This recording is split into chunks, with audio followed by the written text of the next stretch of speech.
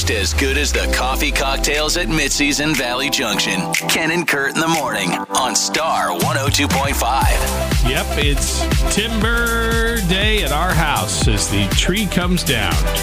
My wife's off work and she's let me know she's taking it down today. Would she be listening right now? Or would she not be up yet, maybe? She'd be up. Mm-hmm. I want some of your needles. I want to try and make tea out of them. Which might be the weirdest sentence I've uttered yet working here. But I'm not saving needles. Sorry. Okay, well. I'm sure there'll be some that fall maybe off she heard along me. the way. Do you think she removes it while you're at work because it's easier? Yes, because she knows I hate it. I hate when the tree comes down. I do. I miss the lights. I miss just the feeling of all of it. I'm jealous of listener Kim from Granger, who on Twitter told us that she's got one more Christmas yet. So that's why their stuff is still okay. up. We do too, actually. Do you? Now that you say that, I forgot. Yeah. Oh, that's kind of a nice way That's to why spread their it out. stuff You is can keep still it up. up.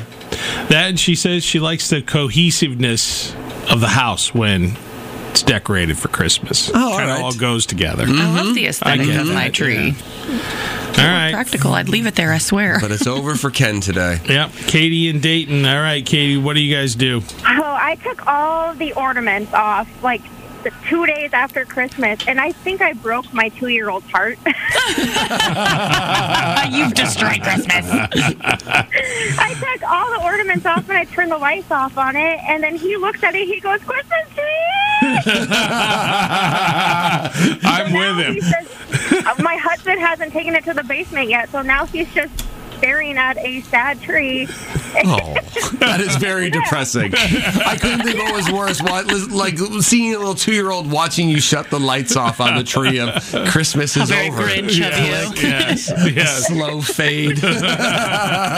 Thank you. So sad. Yeah, thank you for the call, Katie. You have a great day. Appreciate it. You too. Bye-bye. Powered by caffeine. Fact checked by whatever appears first in a Google search. Gets me off to a great start.